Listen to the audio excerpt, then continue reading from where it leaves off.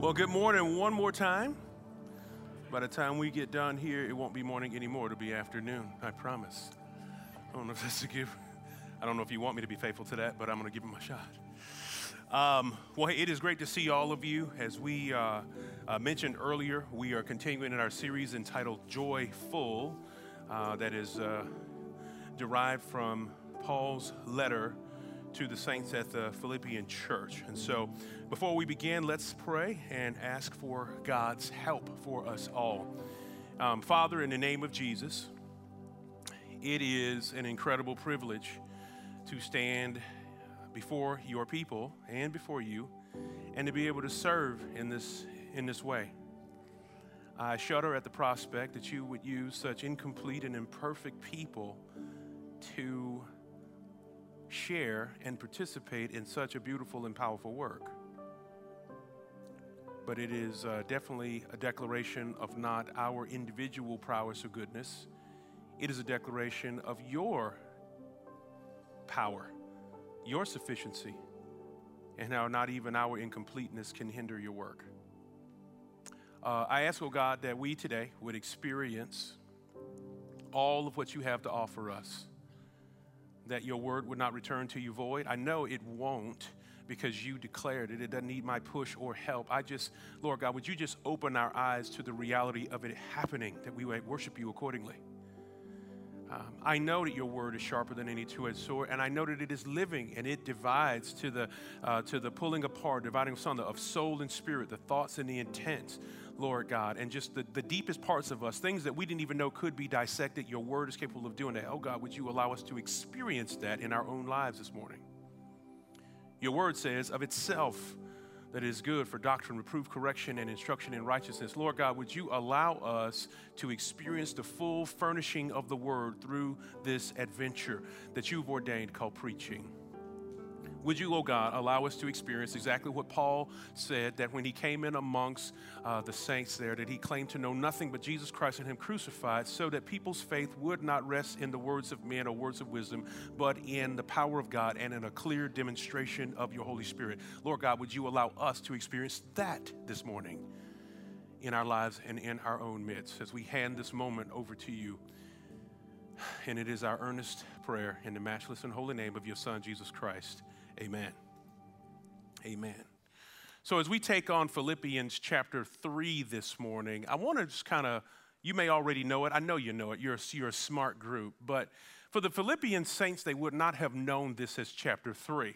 They would have simply have known it as yet another paragraph in a letter that had been written to them by a person who had a very profound and humongous impact in their lives.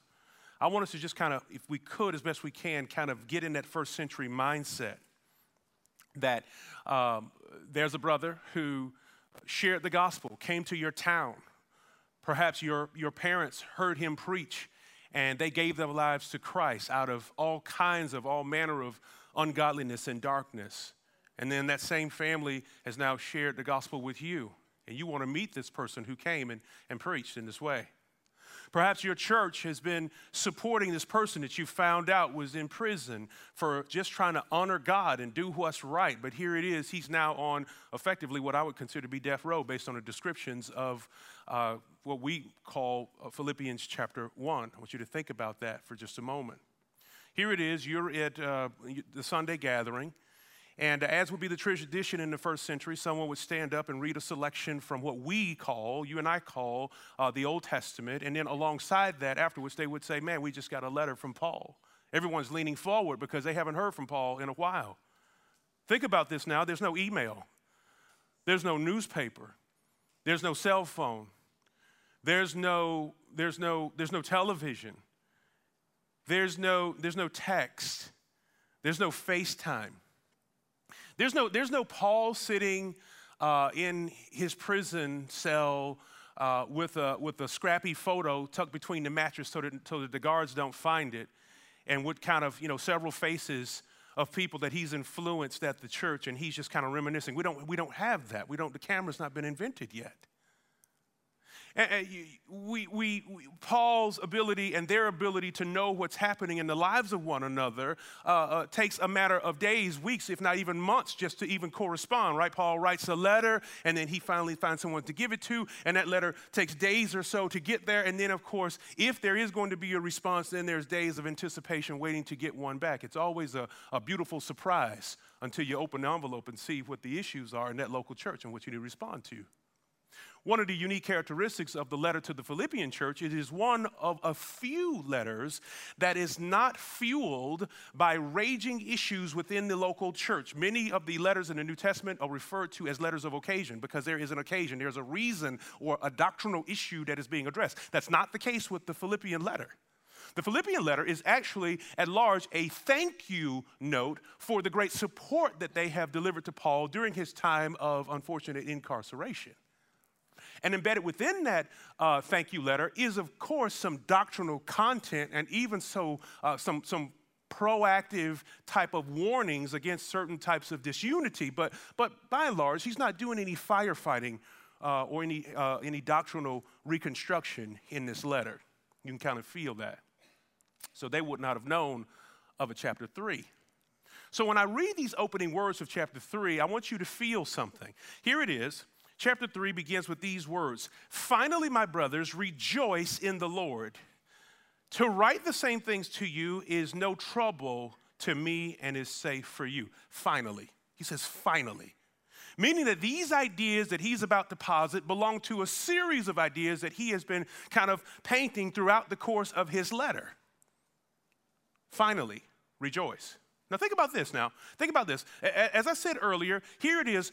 The Apostle Paul writes this letter, these words of affirmation, these words of encouragement, that they should rejoice in the Lord. This is the stuff of almost every Christmas card. This is the stuff of all of the decor that you used to sell for our walls down at Lifeway.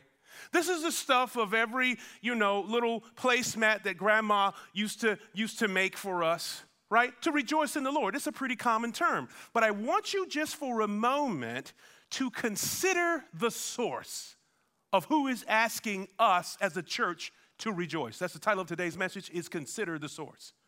I want you to consider the source. You're talking about a person who, based on their current circumstances, in my personal opinion and your personal opinion, has no real reason to rejoice. Not based on our knowledge of their circumstances. Again, being at a great distance from a group of people who he loves dearly and greatly, because we've seen his words and how he gushes with affection for them in chapter 2 and in chapter 1. Here is a person who told us outright in the opening paragraph of his letter that not only is he in prison, but he is also has an impending death sentence, and that there are people on the outside who are intentionally preaching the gospel, not because they believe in Jesus, but because they want to increase the ire and the frustration and the anger of the arresting officials toward him, because that's why they're angry and they've arrested him, because of the advancement of the gospel. Paul says that there's people who are preaching out of pretense. This is the man who says, rejoice. This is the person who is cut off from people that he loves. Paul has to be a deeply relational guy. If nothing else, he loves to travel. And he's under arrest. He's stuck in this one place. Rejoice, based on what premise, Paul? And so that's why I think it's very important for us to pay careful attention to this simple appeal and this exhortation to rejoice in the Lord. Consider the source. How can this man be in any place of rejoicing? And what can we learn from him? I mean, let's just be honest. Our situation today is not nearly as grievous as that of the Apostle Paul, but some of us have difficulty rejoicing and enjoying worship because we had a little bit of a disagreement with somebody we were riding in the car with. Or perhaps we just stayed at the traffic light a little too long when it turned green and somebody behind us went, pop, pop, and now our whole attitude for the rest of the day is gone. We can't even hear the song because we're like this. That's what's wrong with Atlanta. Perhaps on your way in, you weren't able to get the full complement of caffeine that you feel like you deserve because your barista was taking too long. They give you 3 to 4 pumps when you ask for 5 of caramel or whatever the case may be. Think about all the things that so regularly disrupt our ability to rejoice and quote unquote have a good day. And then this guy who's got some really aggressive circumstances, life inhibiting circumstances that I don't think anybody in this room is currently working through. You may have some real stuff that you're managing. Happy birthday, Derek, by the way. Facebook is powerful. But you may have some real stuff that you're working through, but I don't think any of it is as weighty as what the Apostle Paul is working through. And then he has the nerve, or he has the conviction to say, rejoice in the Lord. What allows him to do that? And that's what I want to explore today. I want you to consider the source. I want you to consider the person who is asking us to rejoice. And then I want us to consider the source again, because what is the source of his joy? I want you to consider both of those. And as we do that, I think we need to explore the following, or this is my argument this morning, that rejoicing in the Lord should be born out of my confidence and not my consequences. But I need to explore exactly where my confidence should come from. Because the Apostle Paul says here in these opening verses, finally, my brethren, rejoice in the Lord. To write these same things to you is not troublesome for me, and it is safe for you. To look out for dogs, to look out for evildoers, to look out for those who mutilate the flesh. For we are the circumcision who worship by the Spirit of God and glory in Christ Jesus and put no confidence in the flesh. So if he puts no confidence in the flesh, where exactly is Paul's confidence that gives him this great conviction to tell us that we should rejoice in the Lord in light of all that is going on in his life? Consider the source. I want us to deeply consider not only the source of Paul's joy, but to deeply consider also the source of our own joy. What is it that enables us to rejoice? As we look at this letter, I want you to kind of note the letter at large, not just the passage. I want you to note the letter. There are 4 very profound convictions that leap off the page that all of you are familiar with in the book of Philippians. 4 convictions, each one found in one of the chapters. Number 1, in chapter 1, in light of Paul's impending doom, he says these words, "For me to live is Christ, and to die is gain." Consider the source. That's where this guy gets it from. That's his core conviction. For me to live is Christ, and to die is gain. My whole life is modeled around Christ, and then to die is actually a promotion or an upgrade, not a cessation or a diminution of my overall life's trajectory and objective. That was what he said in chapter 1. In chapter 2, the Apostle Paul said, and let this mind be in you, which was also in Christ Jesus, right? Who puts the needs of others ahead of his own. That's one of the more iconic phrases from Paul in chapter 2. In chapter 3, this one, I press toward the goal of the prize of the upward call of God in Christ. One of the more iconic convictions of Paul that undergirds this great confidence that he has in Christ. And then in chapter 4, we all know it. I can do all things through Christ who strengthens me. To also be anxious for nothing, but to submit everything to God in prayer and thanksgiving. So you've got these 4 core convictions that undergird Paul's confidence that gives him the ability to say to us, rejoice. I want some of that. I don't know about you, but whether I need to craft or grab hold of these 3 to 4 core convictions in my own life, I want some of this kind of confidence. Well, Paul further unpacks where this confidence comes from. Did he read it in a book by his favorite author and just choose to adopt these ideas? No. I believe that there is a living for the Lord that has produced these convictions in him, and I want to walk us through some of the aspects of Paul's life that I believe that we could learn from, and we can also move on that would produce equal depth of conviction in us so that our confidence is not based on what we've built, but based on what the Lord is building in us. Finally, my brethren, rejoice in the Lord. He moves on and he says, look out for dogs. This is kind of an epithet for those who are Gentiles that are outside the body. Be on the lookout for them.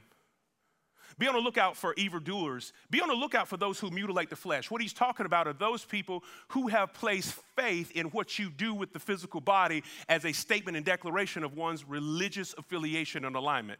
There were those creeping into onto the church on a regular basis saying, if you really got the real deal with God, you need to pay attention to the new moon and you need to celebrate this feast. If you got a real relationship with God, you need to get circumcised. If you got a real relationship with God, you need to follow these rules. If you got a real relationship with God, you got to keep up with these laws. And so Paul says, very carefully, don't pay any attention to that. Be on the lookout for people who say that, because that's not where your faith and trust and confidence should be based. Paul goes on to say, we worship the Spirit of God and glory in Christ and put no confidence in the flesh. Now here's the biggie. Though I myself have reason for confidence in the flesh also. So he says, if anybody wants to play the confidence in the flesh game, I carry the trump card. I've got the big joker. And here it is. He says, I have all the more reason to have confidence in my flesh. Listen to this list. He says, I was circumcised on the 8th day. First and foremost, I came from a legally compliant family. He's 8 days old. I came from a family with the right background, the right pedigree, and the right culture. That's what he's saying. Think about this, the right culture and background. If anybody's going to have confidence in their fleshly accomplishments and their doings, it would be me. He says, not only that, but I came out of the tribe of Benjamin. I know my lineage. I'm a Hebrew of the Hebrews. When it comes to the law, I'm a Pharisee. I'm not just a person who keeps the law. I'm not just a person who has kept it.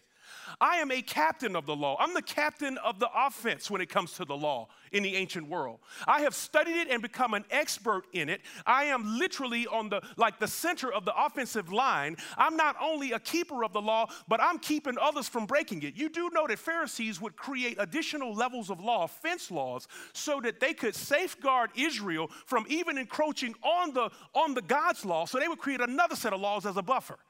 He says, I'm that guy. Subject matter expert in everything that you've read in your current Bibles, the Old Testament. Not only do I know it well, but I'm safeguarding it and creating other laws to complement it.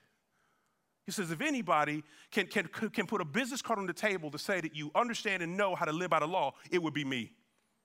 Well, just to let you know that I'm not just a person who had a lot of head knowledge about the law and that I was actually following through on the execution of the law, he says, concerning zeal, I was a persecutor of the church. In other words, I didn't just look out the window of my living room and go, look at these Christians. They've departed from the law. They're serving a God other than the one true and living God, because that's what Paul thought prior to his conversion. He didn't just look out the window and shake his head at Christians. He actively worked to destroy the church at large. He says, concerning zeal, I can one-up everybody else in the room. But yet I don't consider any of those accomplishments culturally, academically, or occupationally to be a reason for my confidence in God. That's amazing. And so it brings about my first point, that confidence comes from the quality of my worship, not the accumulation of my works. Now, we all know what it means or how it is that we can put confidence in something else, right? As a default setting, before you look around the room and start thinking about other people who do this, or you start wondering who else should be here for this message, or, ooh, can I get a tape after the service? I'm going to send this to my aunt. I want you to think carefully and clearly that all of us have a default setting of placing more confidence in the things that we've bought and we've built than anything else. I tell the story often. Many of you who know me, you see me around town. I got this really old Toyota Tundra. It's like a second-generation Toyota Tundra. It's got it raised off the ground, got some big ugly tires on it. I changed out the exhaust system. It just sounds really aggressive. And when I'm in that thing, I feel so confident. So confident, right? I literally, I told the first service, like I could drive into the Grand Canyon headlong with my one arm out the window and be like, yeah, I'll see y'all on the other side. Like I love my Tundra. So confident. But I used to drive, or before the Tundra, I had a Honda Civic. And I just remember, like, every time somebody would come squealing up behind me on I-20, I'm like, oh my God, you're gonna kill me. But not in the Tundra. I got an aftermarket bumper, just a steel bar. I'm daring people to tailgate. come get you some of this. People move out of the way. They slow down. Nobody, and then I have another car. And in the Civic, people used to cut me off and jump in front of me. They knew they could outrun me. And then I got another car, and they ain't no outrunning that one. Nobody races me. Nobody tries me. I have an automatic buffer around at all times. And it is amazing. I'm the same guy that they tried to run off the road last week. But now I'm in this other vehicle, and I've got this whole new confidence. I don't know if you felt that. Maybe you don't have, cars, plural, just one, but whatever, or raggedy truck. But have you ever left the house with your iPhone kind of partially charged? Got in the car and realized you didn't have a charger there either? Get to a place and it's like, man, I'm at 30% and I still got like 19 hours worth of day left. You ever felt that? Same person, different amount of juice in your phone. You get to a place and then your phone goes completely black on you. You ever felt how totally disconnected, cut off, and unable and unconfident, if that's a word, lacking confidence you felt when that phone goes out? Isn't that amazing? So you know what I'm talking about, how we can place confidence and feel a certain sense of connectedness and security through something very simple. And we didn't even know we had confidence in these things until they eroded, until they expired, until they lost their power. Did you hear me? I'm not talking about phones and trucks and Civics. I'm talking about there are things in this life into which we have placed great confidence and we don't even know it because they have yet to run out of juice. They have yet to be tried. They have yet to be checked. They have yet to be challenged. Like, I really didn't know that I believed in my phone like that until it was, like, not available. And, like, I'm running around town with the cable gesture in my hand, like, cable, juice, looking for ways to connect you. You got a brick? I mean, asking random people at restaurants, hey, I noticed you got a lot of outlets on the wall. Anybody here use the iPhone? Because I just don't want to be disconnected. But again, I'm talking about a phone, but there's some other stuff that we do this with in life and we don't even know it. Why? Because it has yet to erode. It has yet to expire. And I believe that Paul's affirmation is this, that the confidence that we should have should come from the quality of my worship, which is how I believe in God and what I believe and think about God, not the accumulation of my works. We've already read the accumulation of Paul's works as he talked about all the things that he built when he was during his season in Judaism. Whether it was cultural accomplishments or even comparative performance. That's a big one too. Comparative performance gives us a sense of security as well. Have you ever maybe thought about sharing the gospel or tried to share the gospel with someone and their immediate rebuttal was, that's not for me. That's for like the drug dealers and the killers and the pushers. Like, I'm not a super duper bad person. I don't need that. I haven't hit rock bottom yet. I'm not that bad. I don't need Jesus. That's for people that are totally out there. And I always wonder, what do like the drug dealers and the killers say when you share the gospel with them? Who's on the bottom of their list comparatively?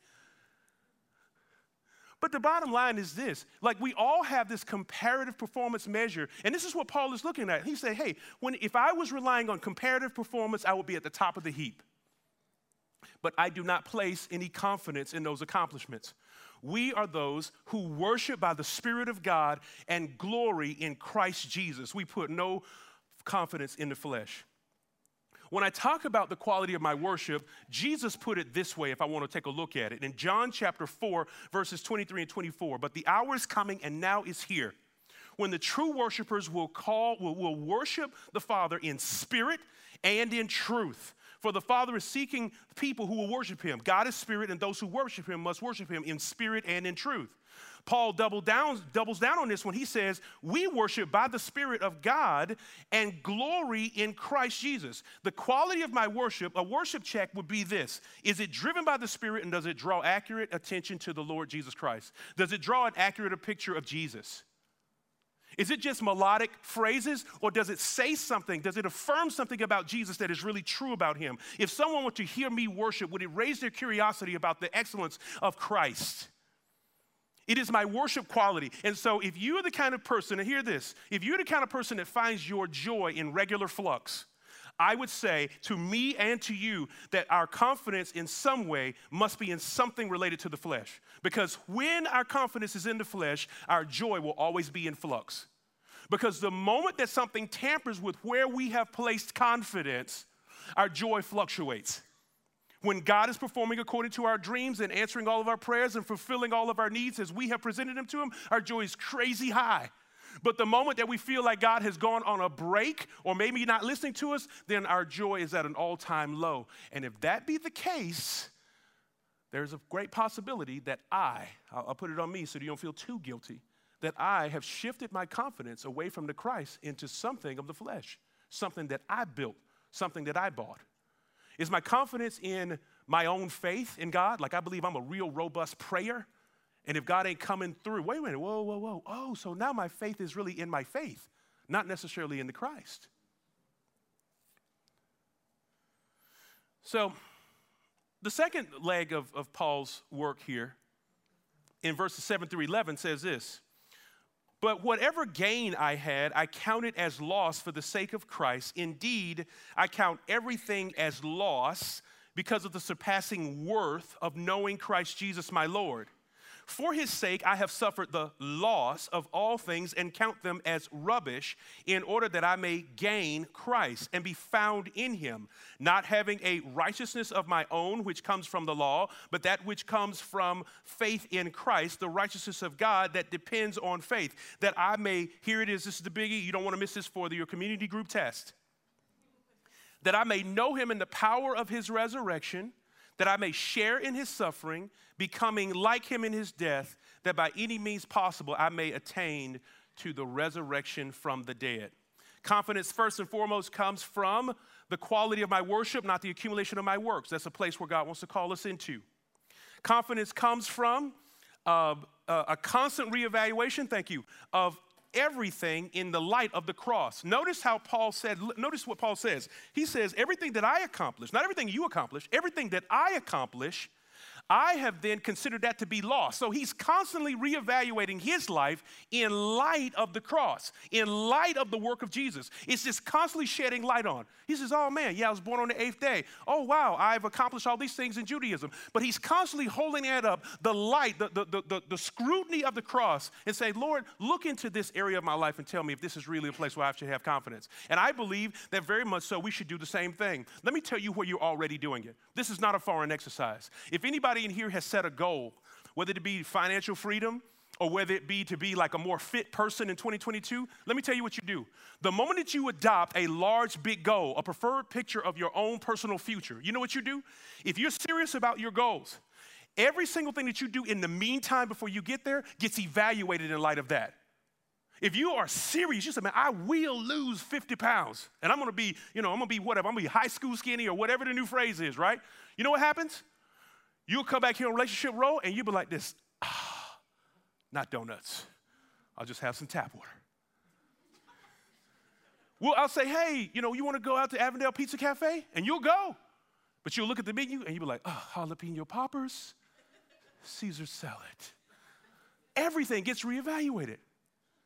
Everything, the time of morning that you wake up gets evaluated in light of the ultimate goal. If you're a person that's serious about getting your finances under control, guess what happens? Every single thing. The kids will ask for ice cream. You're like, man, that's $4.25.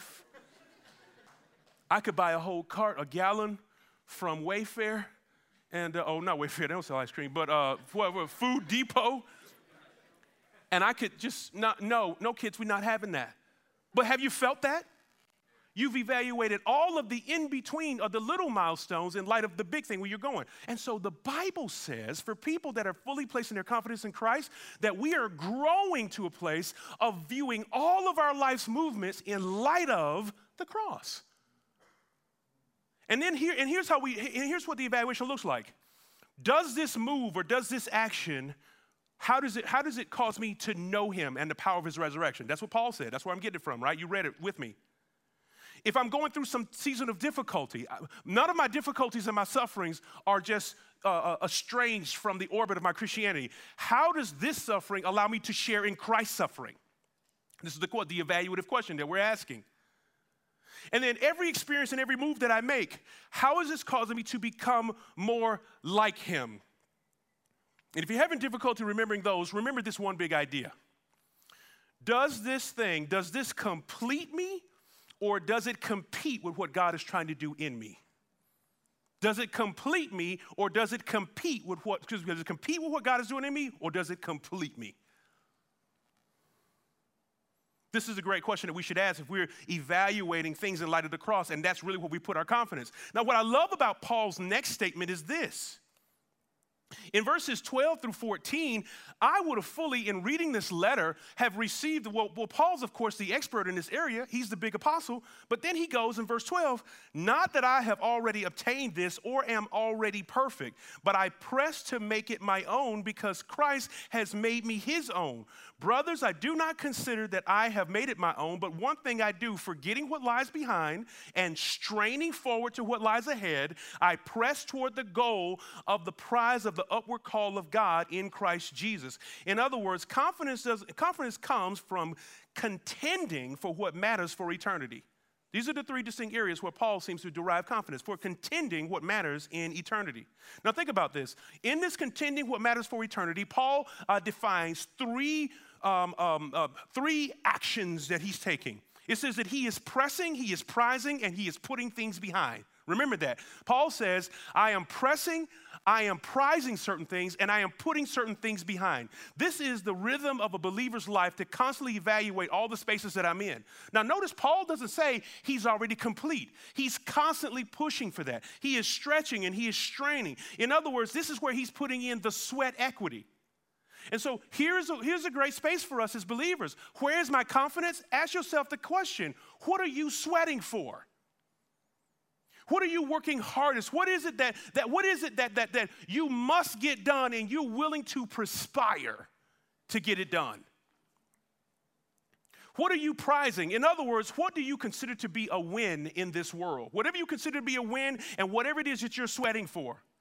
And then here's another one. He says, I'm putting certain things behind me. In other words, what am I constantly reprioritizing? Because when you reprioritize something, when you stack rank life's adventures, you're always saying, nope, this is the superior one. This is the one I got to protect. No matter what else comes into my system, this must come after that. Jesus will put it this way in Matthew chapter 6, verse 31 through 33. Therefore, do not be anxious, saying, what shall we eat? Or what shall we drink? Or what shall we wear? For the Gentiles seek after these things, but your heavenly Father knows that you have need for them all. But seek first the kingdom of God and his righteousness, and all these things will be added to you. So Jesus didn't say you don't need food, stop going to the grocery store. He just says make sure you're living a life of ultimate kingdom prioritization.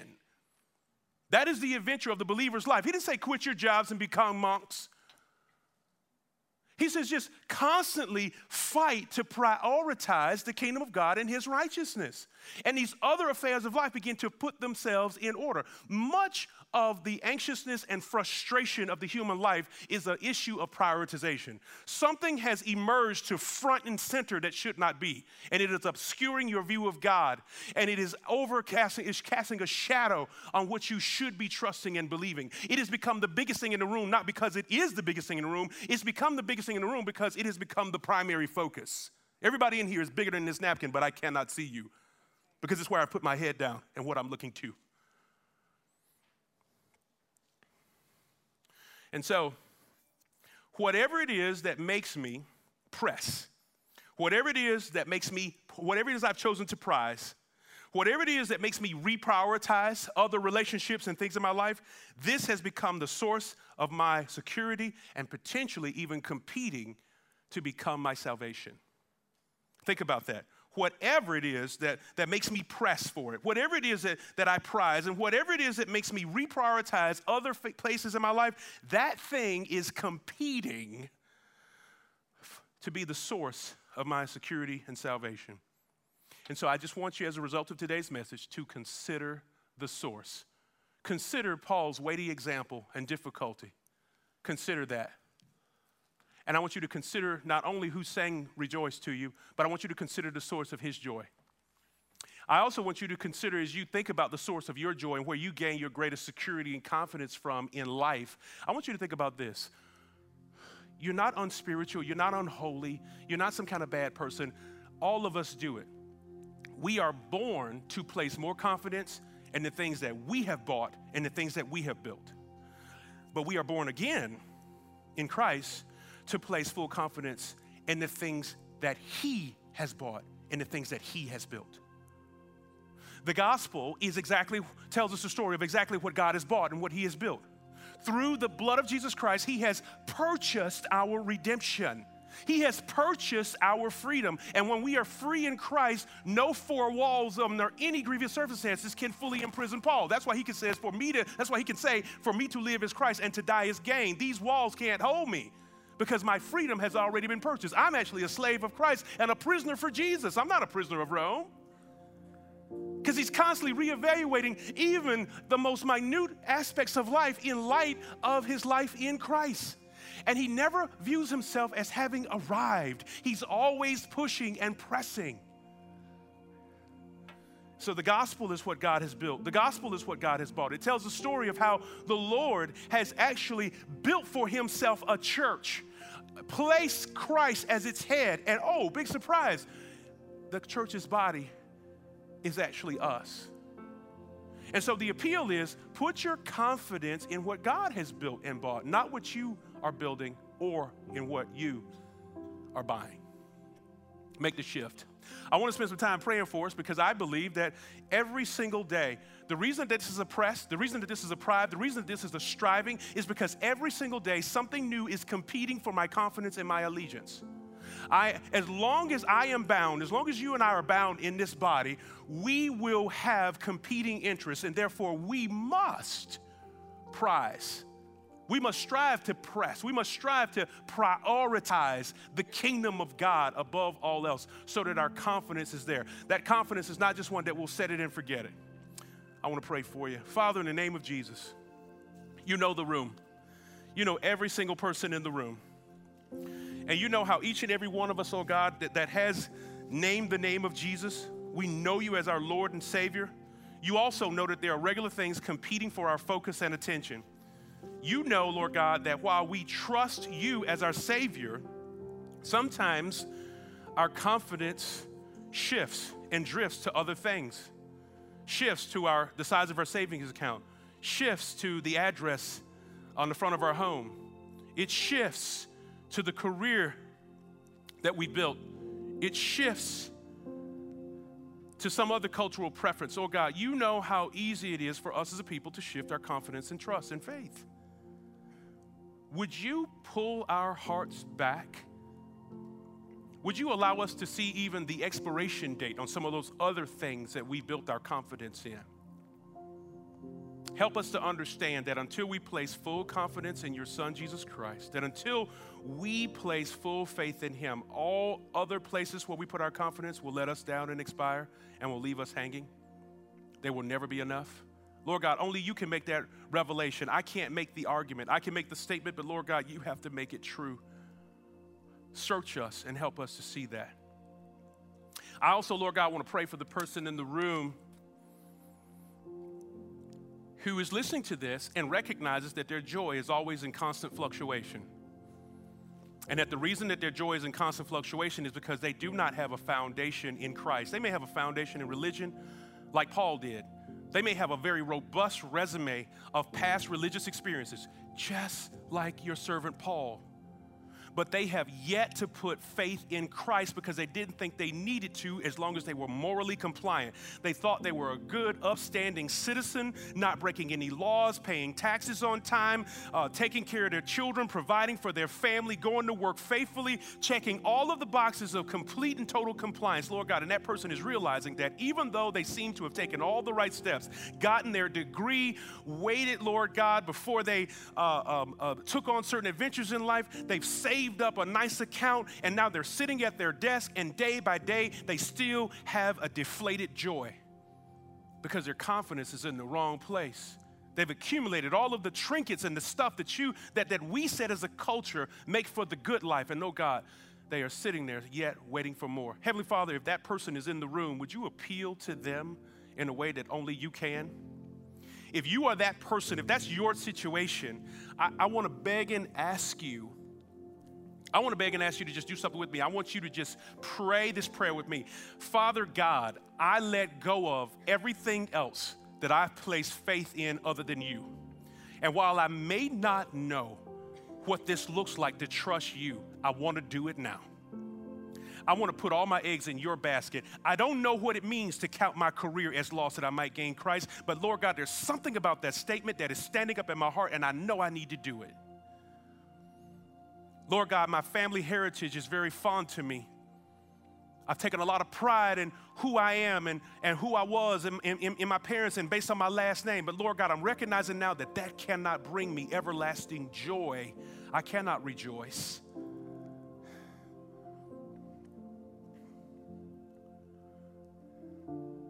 Man, if you're praying like that, or if I talk too fast and you couldn't keep up and you just know, Lord Jesus, I need you. And I need you like I never needed you before. And I realize now I don't have you. If that's a prayer that you're praying, talk to the Lord in your own way. Lord God, would you meet the people in the place that they need? For the person that does know you, but they've drifted, Lord God, would you draw them back and put that full faith and confidence in you? Lord God, this is our prayer in the matchless and holy name of your Son, Jesus Christ. Amen. If you prayed either one of those prayers in any way, shape, or form, wanting to make a dynamic shift in life, putting your confidence in Christ, I would love to see you. And if my personality is too big and you don't want to see me, would you just go see one of the prayer people on our team, whoever. Don't be scared of me, though. But I mean, just prayer team, would you put your hands up? If you're in here, you're part of the prayer team. You see these clusters of hands going up? There's just somebody in every single section. Man, if you prayed a prayer that says, Lord, I want to put my confidence in you, and this is new, it's fresh. I don't know all of the nuts and bolts, but I know it needs to be done. If that was you, would you please go see after the service one of these people that had their hands up? They're putting them up again one more time. I appreciate you. Man, let's worship the Lord in spirit and in truth.